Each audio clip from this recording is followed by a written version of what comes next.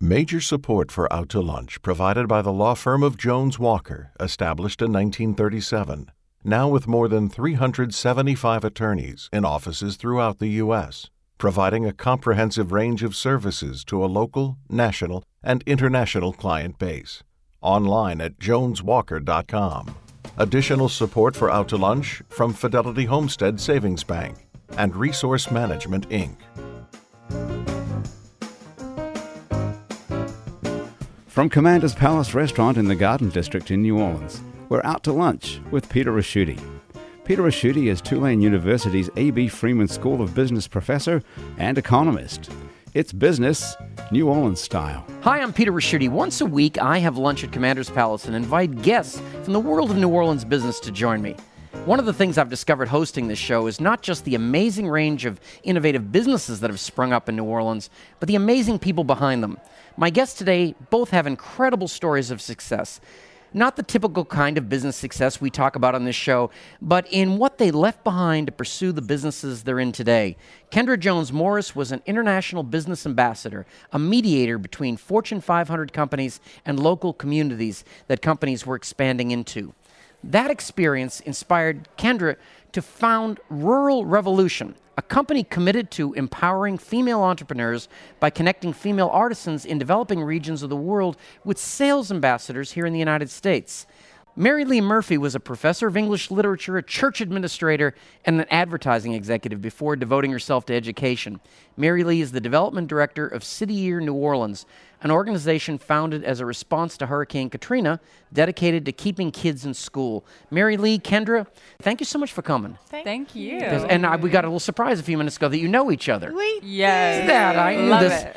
This was I love not our planned. small little world. It's a big restaurant, but it's a small world. Now, Kendra, I understand Rural Revolution. You're going to parts of the world where women are making indigenous art, and you're acting as an agent selling their work in the United States. You're opening them up to a market they would never have access to any other way.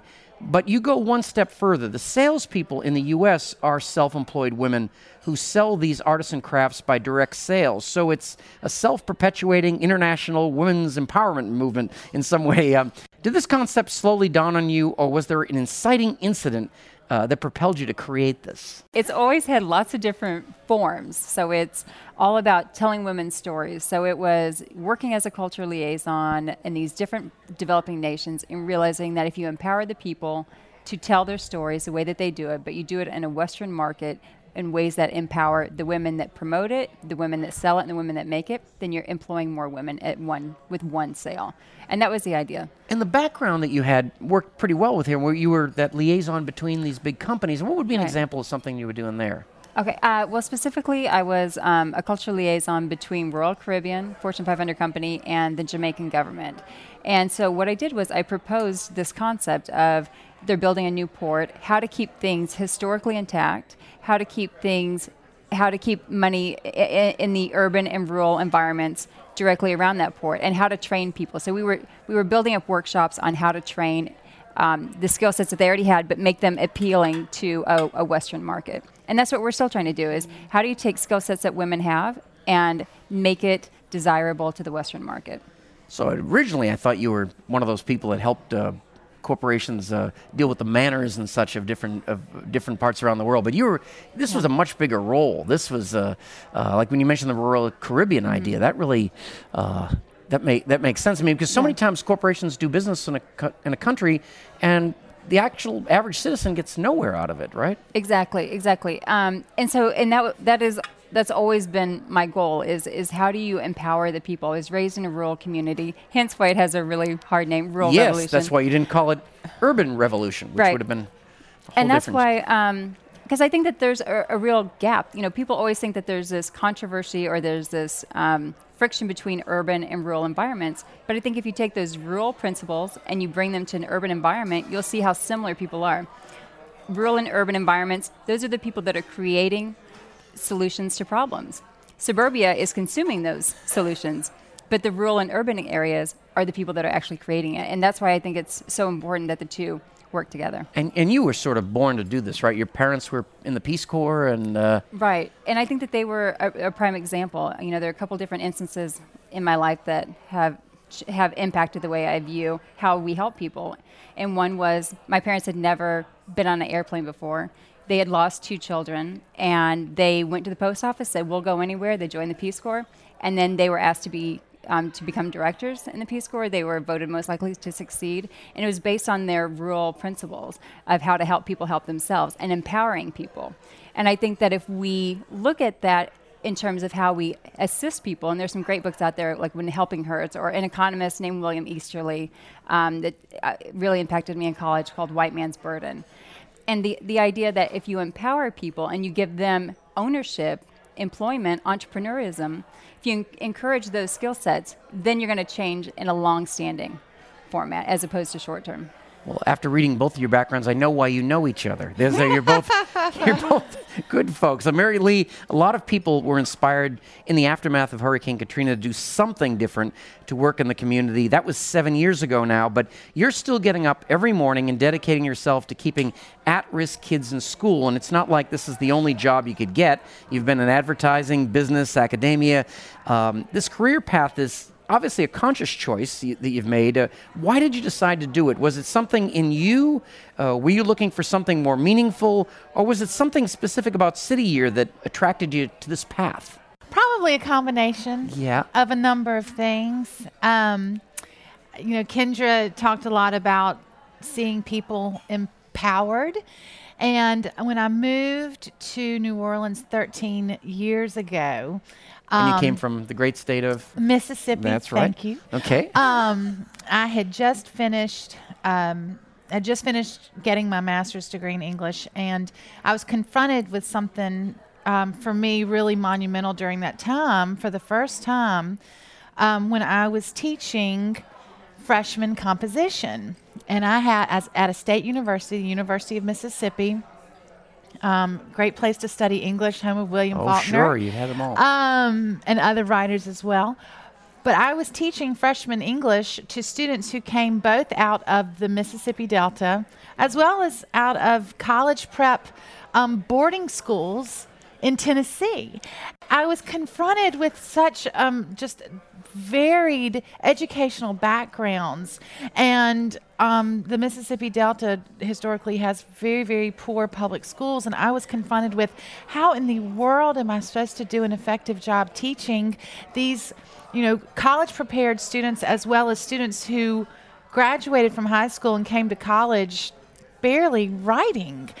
And I was, I'd never encountered that before, and I had an incredible sense of guilt about my own privileged background, and I didn't know what to do about it.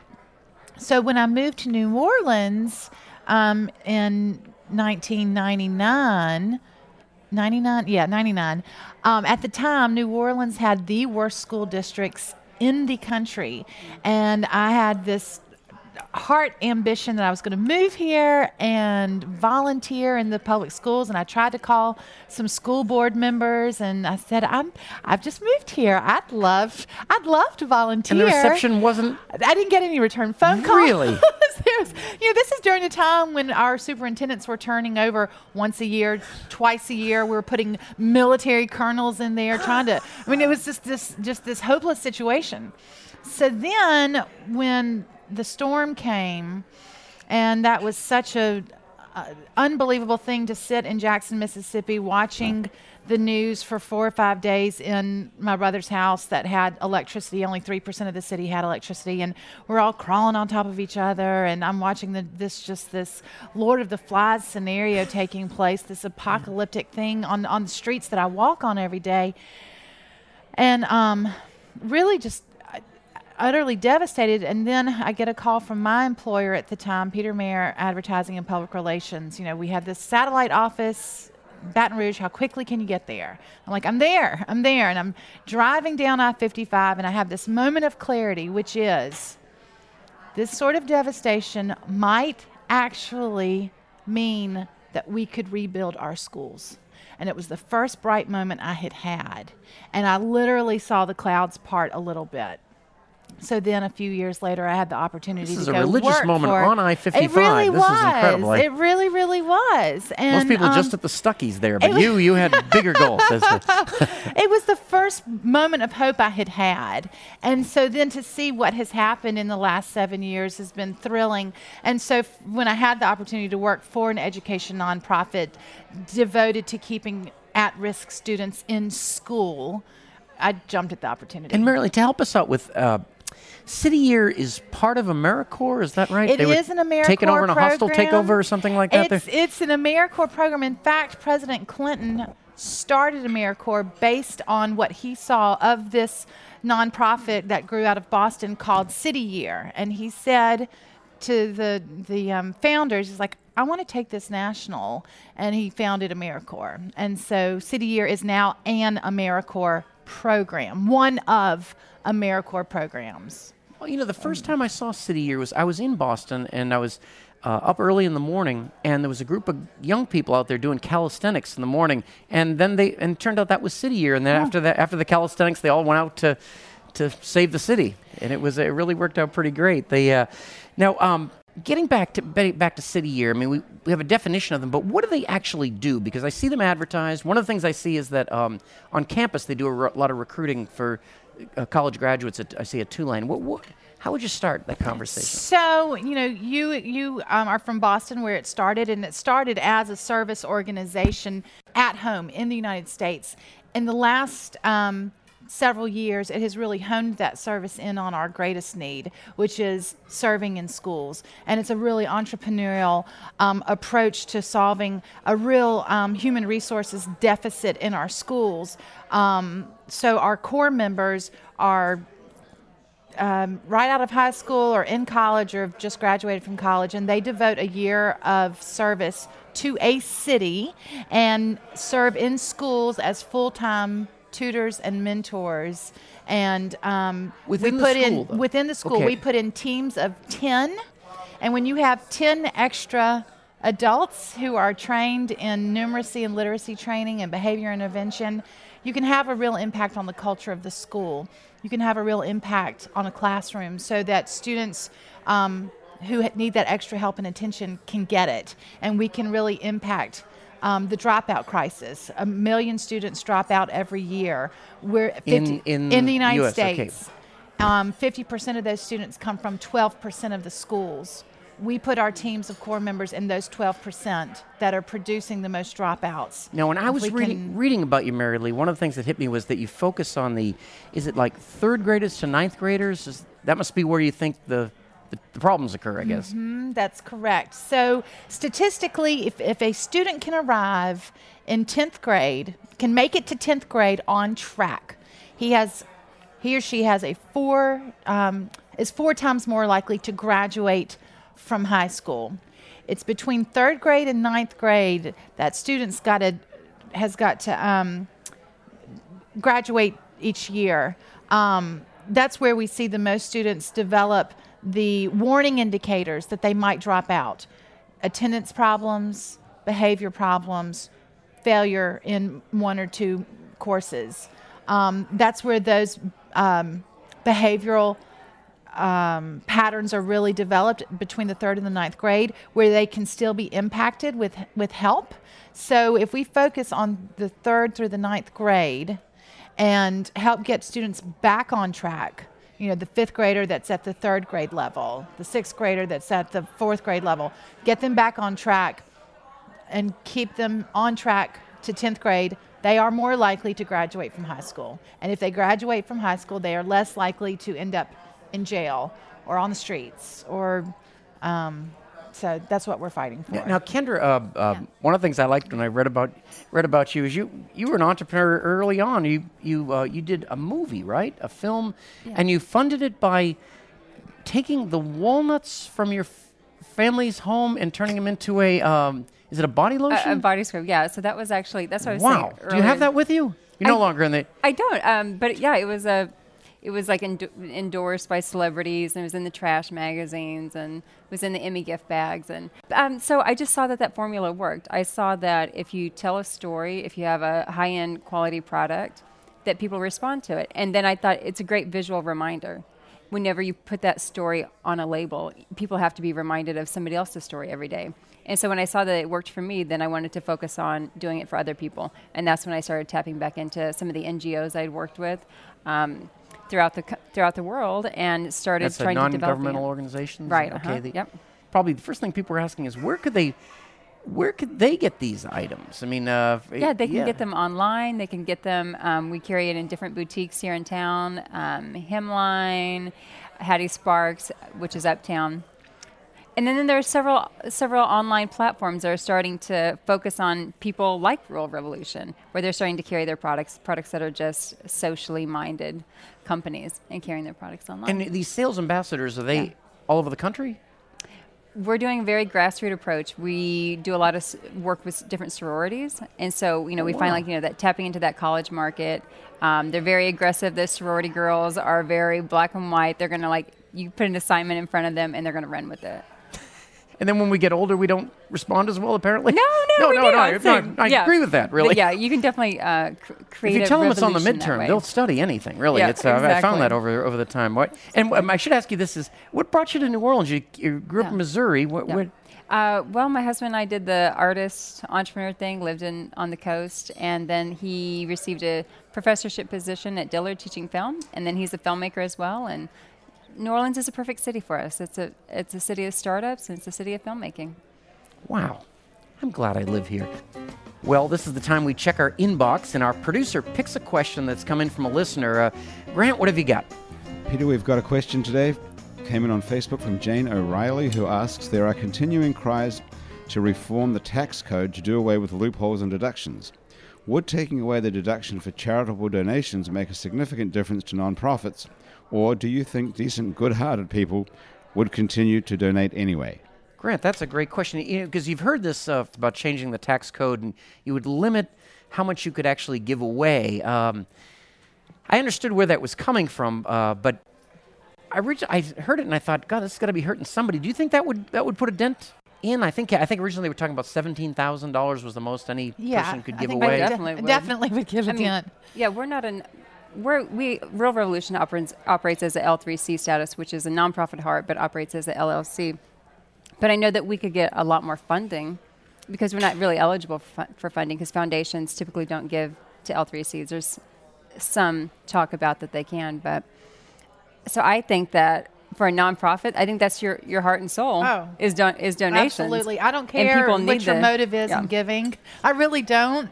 If it's to get a tax write-off, that's fine. Mm-hmm. It helps us do our work. So, yeah, I would not be. So that kind of change. It could.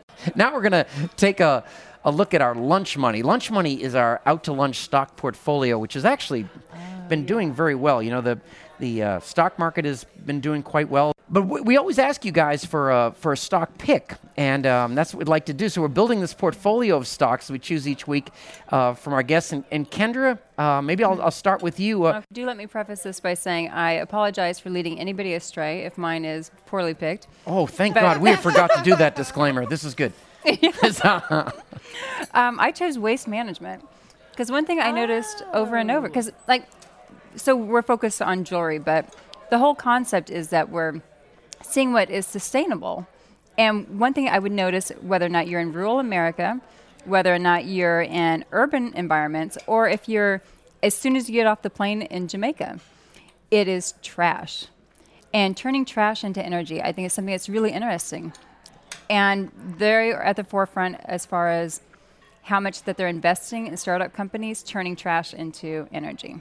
Well, that's great. The stock's at WM and trades in I think it's about $33 a share, something in that area. That's it's funny when my boys were young and we'd go to Mardi Gras parades. That was their favorite part of the parade was the waste management trucks at the end. So there's us. Well, that's a good pick. We have not had that one yet. Mary Lee, what would you like?